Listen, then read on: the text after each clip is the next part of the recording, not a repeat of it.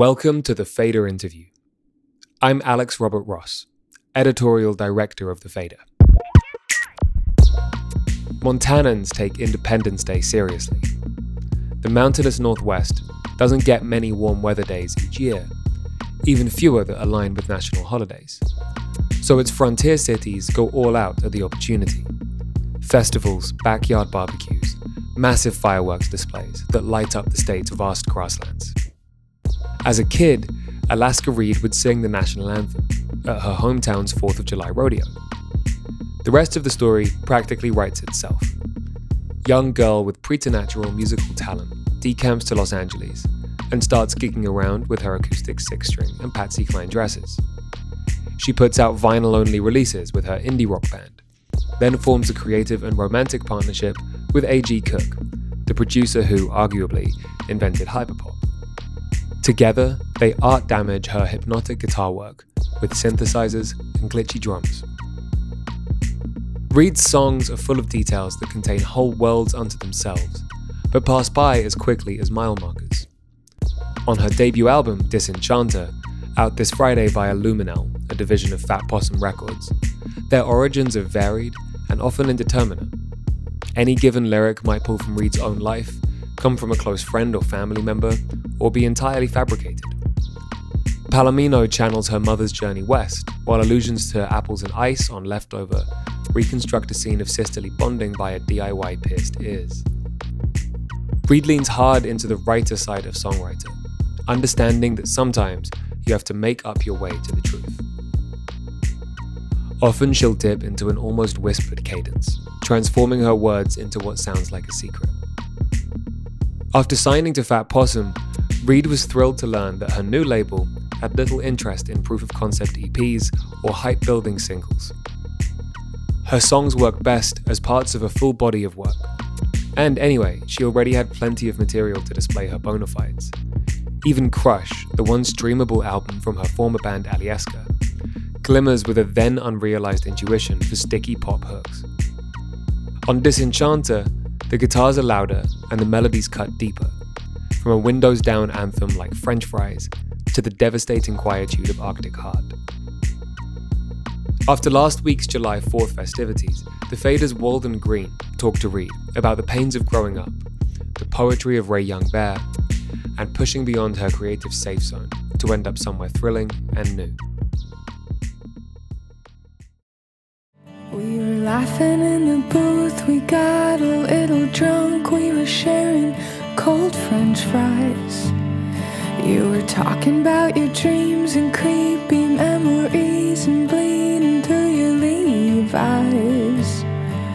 Oh, I won't judge you, I won't judge you, you can cry. Oh, but I judge you for all those missing times. So the day that we're talking, not only is it, the day after 4th of July, but your debut album is also coming out very soon.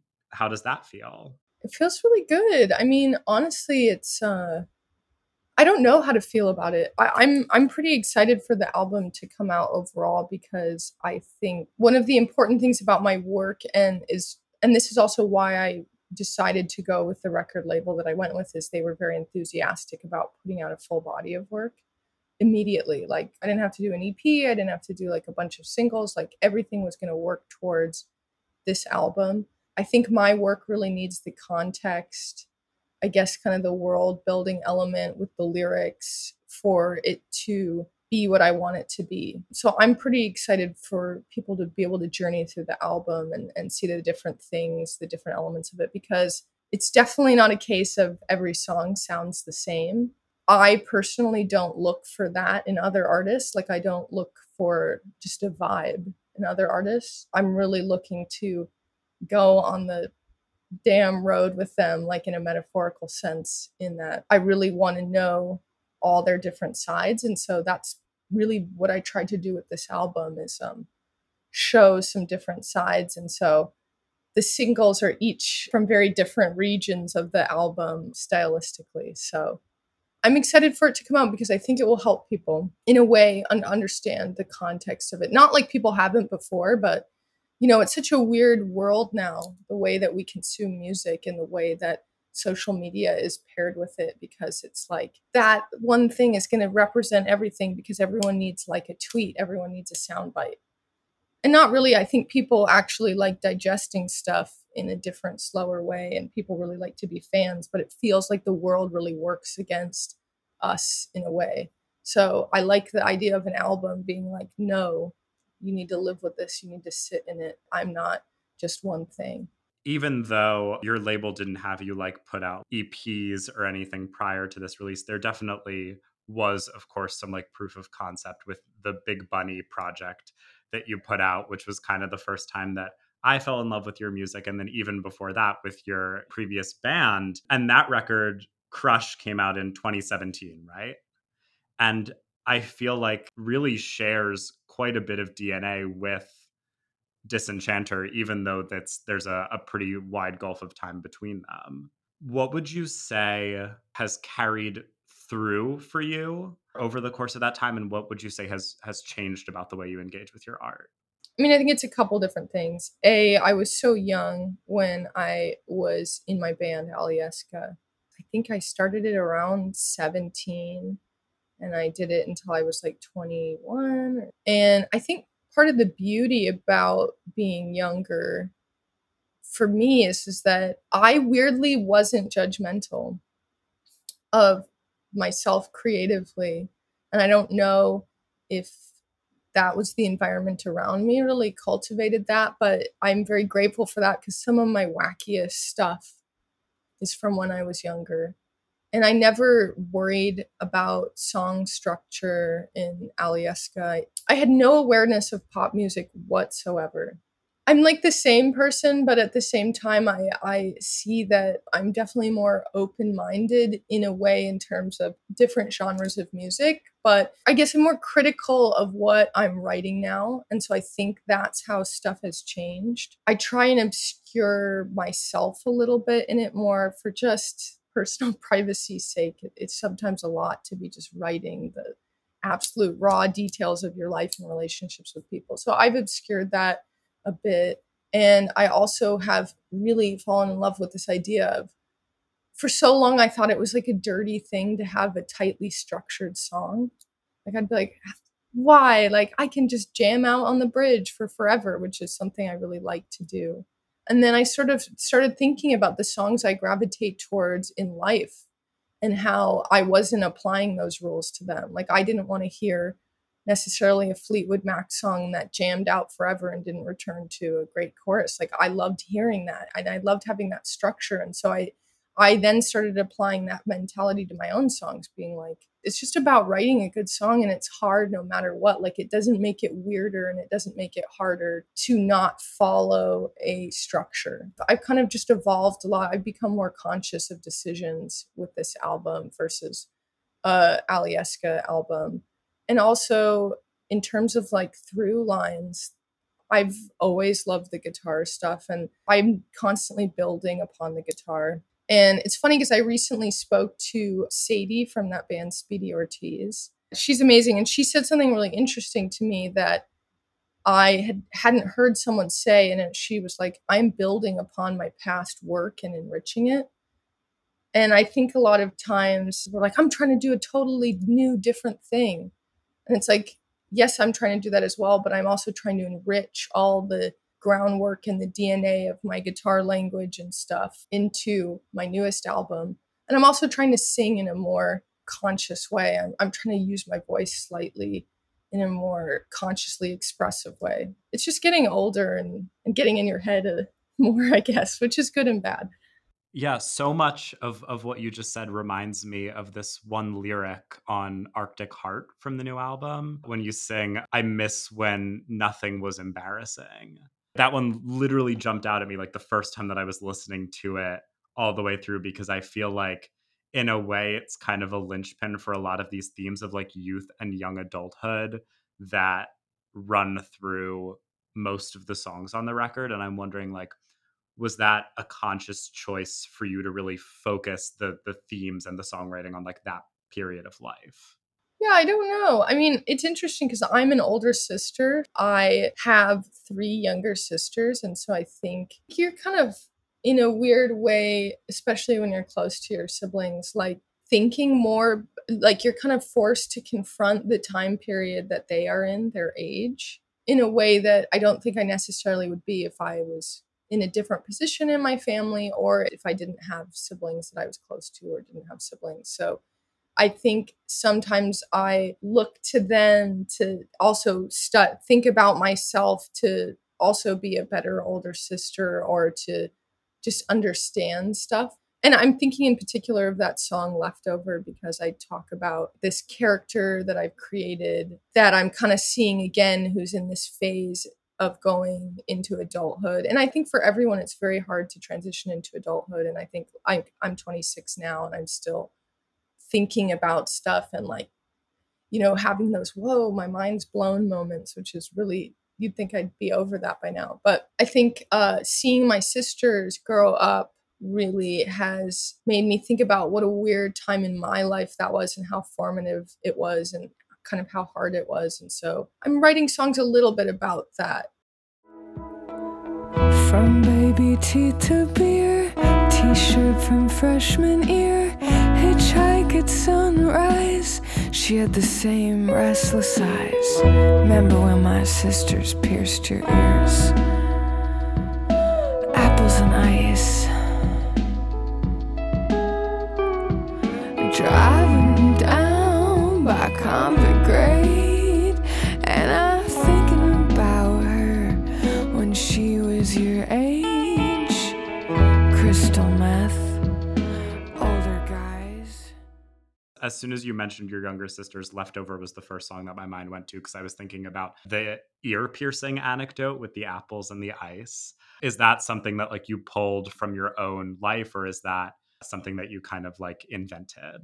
The album name Disenchanter is about sort of observing these things and pulling from it. And I'm probably the least crazy, but they were all getting blood and everything everywhere because they were like poking their friend's ear with apples and ice because they had heard that that's the way to do it. So I was just observing that. But I mean, that's a really interesting song because I was trying to bridge these two time periods. And I think that's something I'm trying to do in my work a lot is like bridge time because I started with this idea of hearing about a situation with somebody that really upset me. And the reason I was so emotionally responsive to it is because it had reminded me of somebody that had been a close friend of mine when I was growing up. It was me thinking back to being a kid and not understanding all these elements of her life and finding the whole situation really difficult with our friendship and being really like upset about this stuff that I perceived that she was putting herself through. I feel like the world puts these types of people that you have trouble with or things that you need to deal with in front of you until you kind of resolve it or learn to deal with it or stop recognizing it. But I had felt like the world was putting a version of that girl in my life again. And it was me getting so upset, not just about this present moment, but about the things of my past and me saying like, I'm going to try and be your angel, but I can't because I get so frustrated. And it's kind of that thing of understanding too, that maybe some of the things that my friend had been going through back then that I didn't think of when I was a little girl. And that this character that I kind of created, which is a mixture of fiction and not fiction, what she was going through was because of kind of like external forces that were very challenging for them. And it's a sad song. I think it's maybe one of the saddest songs on the record. And it's also that deep older sister feeling of what do I do? Like I just try so hard and I just want it to be right. But like elementally, I get so angry about it. So it would be fair to say that most or all of your songs are sort of blending these true parts, these things that are pulled from your own life, from your own emotional experiences, with these like anecdotes that come from elsewhere and with these like fictitious characters that you're creating, right? Yeah, that's completely accurate. Because I think at the end of the day, it's like writers that I really admire are combining elements of themselves and real things, but also kind of heightening it and romanticizing it a bit, even if it doesn't feel romantic. So I think that's sort of what I was trying to do with that song, because ultimately it's a protection measure in a way, and it's probably more interesting overall because it's forcing you as a writer to metabolize the situation within yourself and see it more for what it really is, instead of just being like, this is what happened exactly. Like, that's not really you necessarily adding your own shade to it. So I think that's what I wanted to do with this song, is add my perspective to these seeds of reality and kind of grow it, because that's me expressing what my internal world felt about the whole thing in a more unique way. I know you've spoken before about drawing inspiration in your songwriting from authors and prose writers as much as from songwriters and musical inspirations. And so I'm curious to know if are there any specific writers that stand out to you as inspirations that you were pulling from when you were writing Disenchanter? When I wrote part of this, it was during lockdown, and I just was spending a lot of time in my bedroom reading and also doing online school. I was at UCLA at that point. I was reading a lot of poetry because I was doing a poetry workshop too. And my dad, I don't know why, my dad is like, he's a writer and he reads a ton. And so he gave me this book. He was like, oh, I think he had maybe seen one poem somewhere, and he bought the book out of curiosity. And it was this guy named Ray Youngbear. And for some reason, because it was like lockdown mindset, I was like, I'm going to go on Facebook and like see if I can find him and message him and be like, I'm a fan of your work. So I did that, and then we kind of started to be pen pals, and he's amazing. He's this poet. He's lives in I think it's Tama, Iowa. His stuff is just incredible. I remember reading the poem. It was something about the railroad tracks and a tooth, and I was like, I am sold. Like, that's all you need to say to me. It's like you combine two weird things like that. So we kind of started a dialogue, and I was reading a lot of his poetry, and that was really helping with a lot of imagery in my songs and stuff, because he also writes about the natural world a lot. So Ray Youngbear, he's amazing. And his book is called Manifestation Wolverine. But then I was reading what I always read, which is like also fantasy books. I was reading Graham Greene. And he was really important to me, Graham Greene, because he's so good at distilling an emotional scene down to like the finest. Like, you just get the exact details that you need to evoke an image and to get across information. And I was so impressed. Like, he's not overly descriptive, but he's just the right blend. So I was really thinking of that, because to me, that translated exactly to songwriting. And I had read this really good Siri Husfet book called wait, is it The Disenchantment? No, I think it's The Enchantment of Lily Dahl. Sorry, I'm like getting lost in my album name. So I was reading a lot of different things, and that's how I get through my writer's block. I just read. The vivid imagery in your own songs was one of the first things that jumped out at me when I encountered your music. So it's interesting to hear you mention that in another writer's work, how that's sort of what you gravitated towards. I think the ones that especially stuck with me from this record are on She Wonders, when you talk about the butter sun and the halo of the Texas rain. Where are you pulling those from?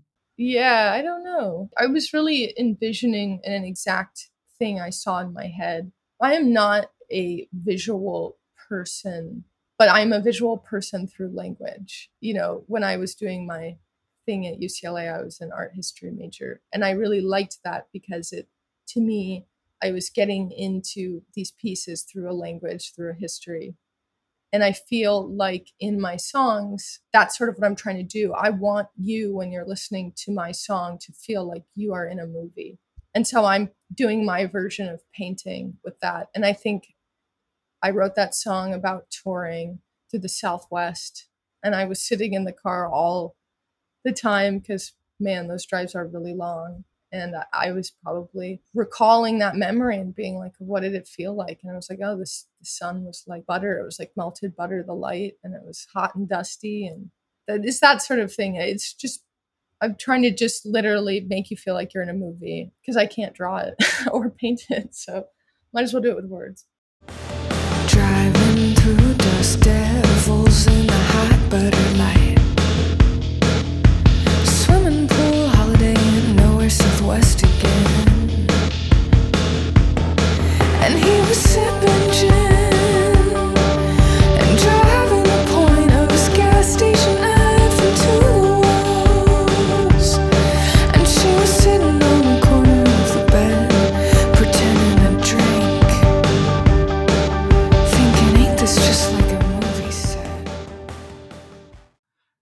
cinematic quality, I think, comes through not only in the lyrics, but also so much in the instrumentation on Disenchanter. It's very grand, it's very immersive. It feels like perfect, like I'm sitting in the back of the car, like staring out the window music. Is that kind of like what you were going for when you were working up like a sonic palette for the record? Yeah, I mean, I love music that gives space for that. Like Psychedelic Furs, to me, they're really good at that. The Water Boys and stuff like that. Yeah, I really approached that sound palette through guitar. So the things on guitar, the kind of weird harmonics and stuff, that's going to be my approach. This the synths, the cinematic synth stuff is really from the producer AG. He is really amazing at that. And I think it's just our taste. Like that's what we like to hear. So we just obviously are just going to also do that in our own stuff in a way. I mean, I like the drama, I like the romance. I like having dynamics in songs. Like that's what keeps me interested. I want like a story arc, like a book. I'm trying to get better or maybe learn to appreciate like music that's very just you just get in the pocket and you sit in it for a while and then you get off the ride. Like I'm trying to get more into that music because sometimes I'm very like into the drama. Like I love that like Def Leppard song Animal, you know, it's like I don't know. So, A.G. Cook produced this new album of yours. What was the genesis of that creative partnership? Well, I mean, it's really funny because we're obviously dating.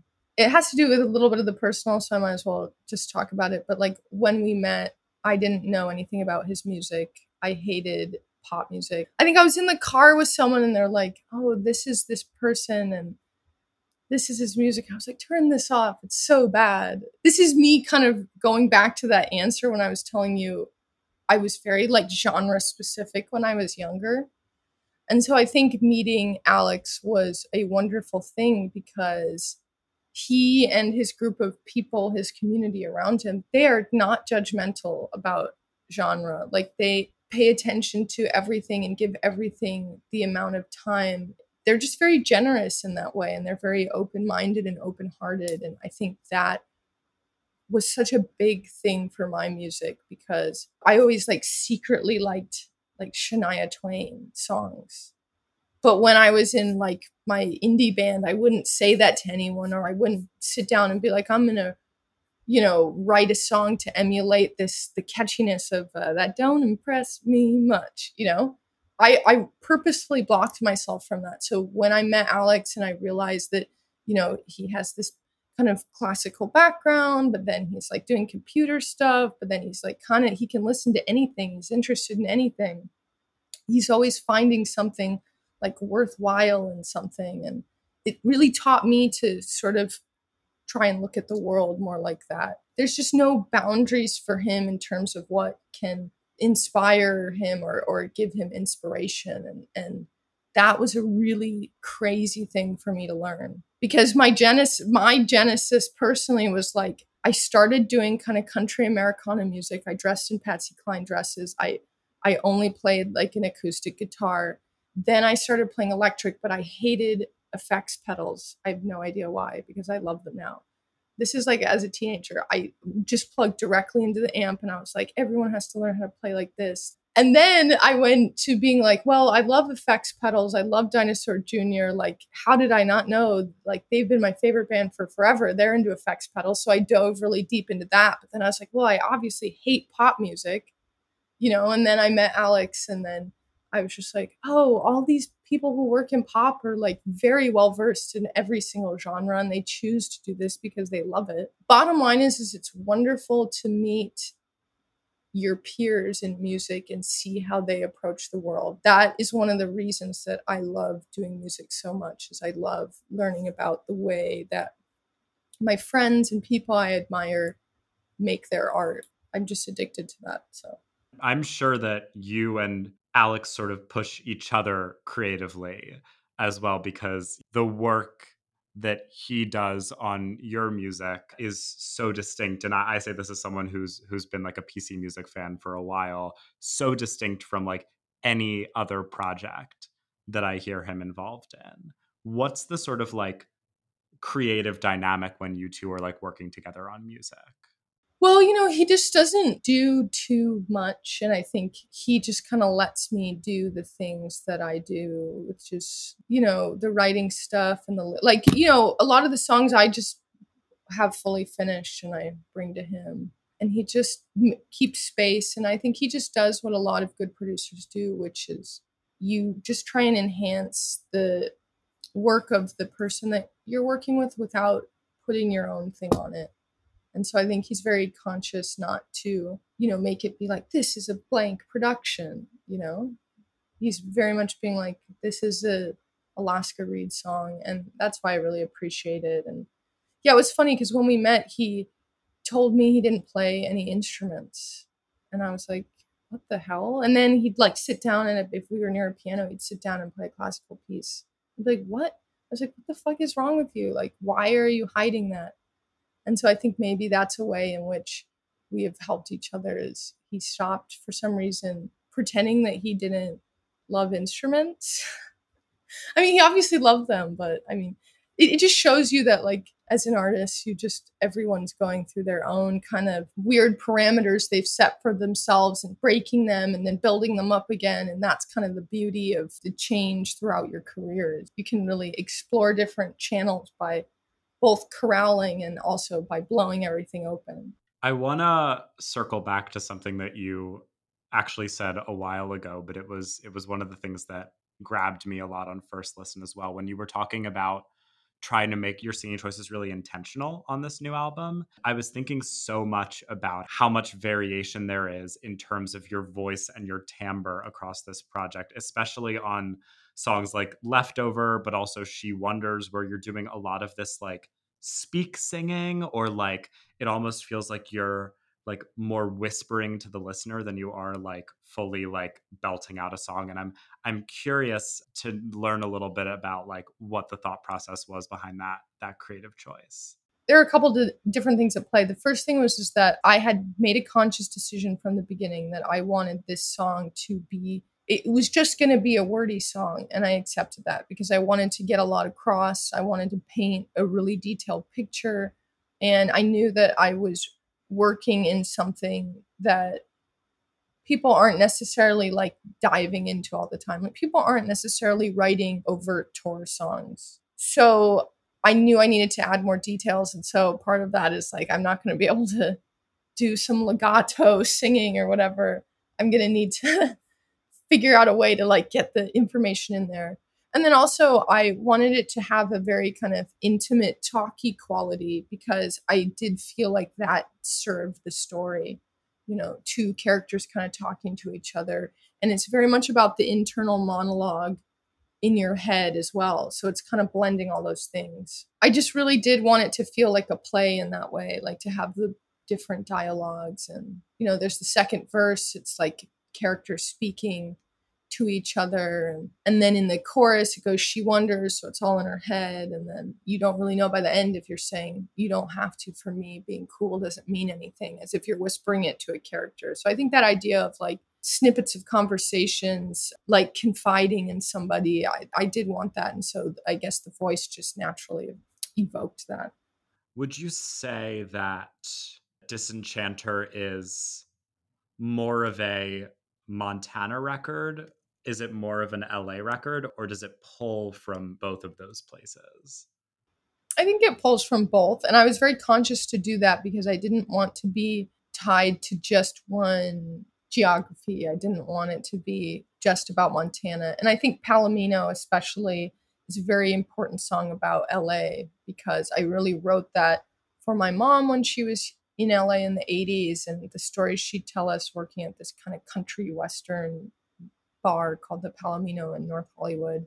And then I wanted to write that for my younger self as well about me being 18 years old and playing tons of shows in LA because I was here in LA just gigging all the time with my band and how I felt like there was a kind of portal between those experiences of my mom's and mine and it was very much set in LA, which is I live in LA, but it's a weirdo place. And I wanted to write a song for that. In my mind, it's my grown-up album because I'm touching on different places, but I'm not leaning on it as a crutch. What I want, is this really, really what I want? Turns him on, his idea of me. Is this really, really what I want? I'm not the secret to his West Coast dream. Is this really, really what I want? Someday soon I'm gonna leave him here. Won't be able to touch me, catch me. Do you have a favorite song on the record right now? I really love that Dogs and Girls song, and I love Leftover too. Leftover's weird though because it's one of my oldest songs. The chords of it, I wrote a song ages ago that was on an Alieska album that's not even online. I think it's only on vinyl that I have in like my garage, and it is probably on discount sale in a record store in Montana. But anyways, there's a song that's those chords on it. So that's such a weird one because it's such a tunnel into the past for me at the same time. I rewrote the lyrics, obviously, in the melody, but I love that one. But I do really love Dogs and Girls because I loved what it turned into. I had the song finished and it was very, I don't want to say, it was like had a drony, like muddy element because it was in this particular open tuning where the E is tuned all the way down to C and it was very kind of like hazy. And I was playing it.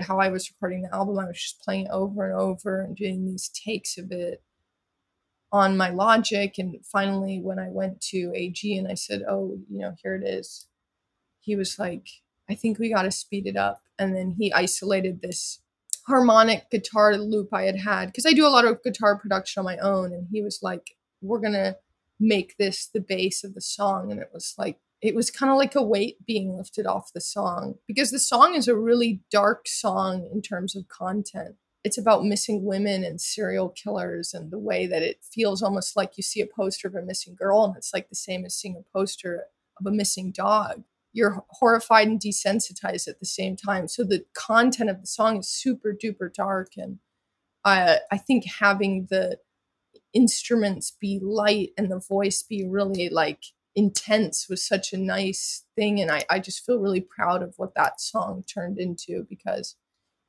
it was so in the mud pit for a while, the sound of it. I love hearing about all of your guitar related creative process specifically because I think it's so cool that you have such a big hand in that because it's such a prominent part of the record. I mean, clearly you have a long history with the guitar as an instrument. I guess, like, what do you love about it at this point in your time making music? What does it sort of represent for you? I guess it's like a security blanket. I mean, it just feels like a piece of myself, the way that I've bonded with writing on guitar and guitar. And I'm really interested to explore doing more stuff on piano, but I feel like I really fought the world for a long time and felt really alone with my songs and when I was performing when I was younger because I started performing in LA, like on the Sunset Strip, doing kind of more country stuff when I was 15 and I first started coming to LA. I had my family who were very supportive and sweet, and I had some people who came to shows who were sweet, but like overall, most other things were really fucking challenging. Like people just didn't want to see me do that, which is fine, but it was good. It made me tough. And I think the thing that never made me feel alone is like my guitar never failed me. And I played all those songs with my guitar and it was like my own little world and it transported me there and my tunings were my own and it was something that nobody could touch.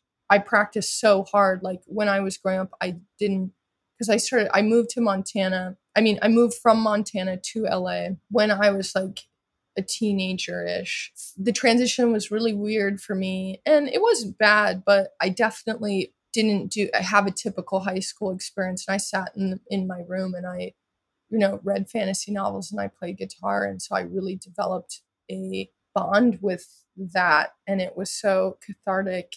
And I just do feel like it's something I've lived with for so long. So I feel really close to guitar. I know that sounds like so dumb. Like I feel close to guitar. But I do. That was Alaska Reid talking to the Faders' Walden Green. Reid's new album, Disenchanter, drops this Friday, July 14th, by Illuminel. The Fader interview is engineered by Tony Giambroni. The executive producer is Alex Robert Ross, and the associate producer is Raphael Helfand. We'd like to thank Lauten Audio for providing our microphone. You can find them online at lautenaudio.com. And we'd like to thank James Ivey for providing our intro music. If you enjoyed today's episode, we'd appreciate if you left a 5-star rating and review. And keep an eye on thefader.com for essential music news, interviews, and essays. We'll be back soon with another episode of The Fader Interview. Goodbye until then.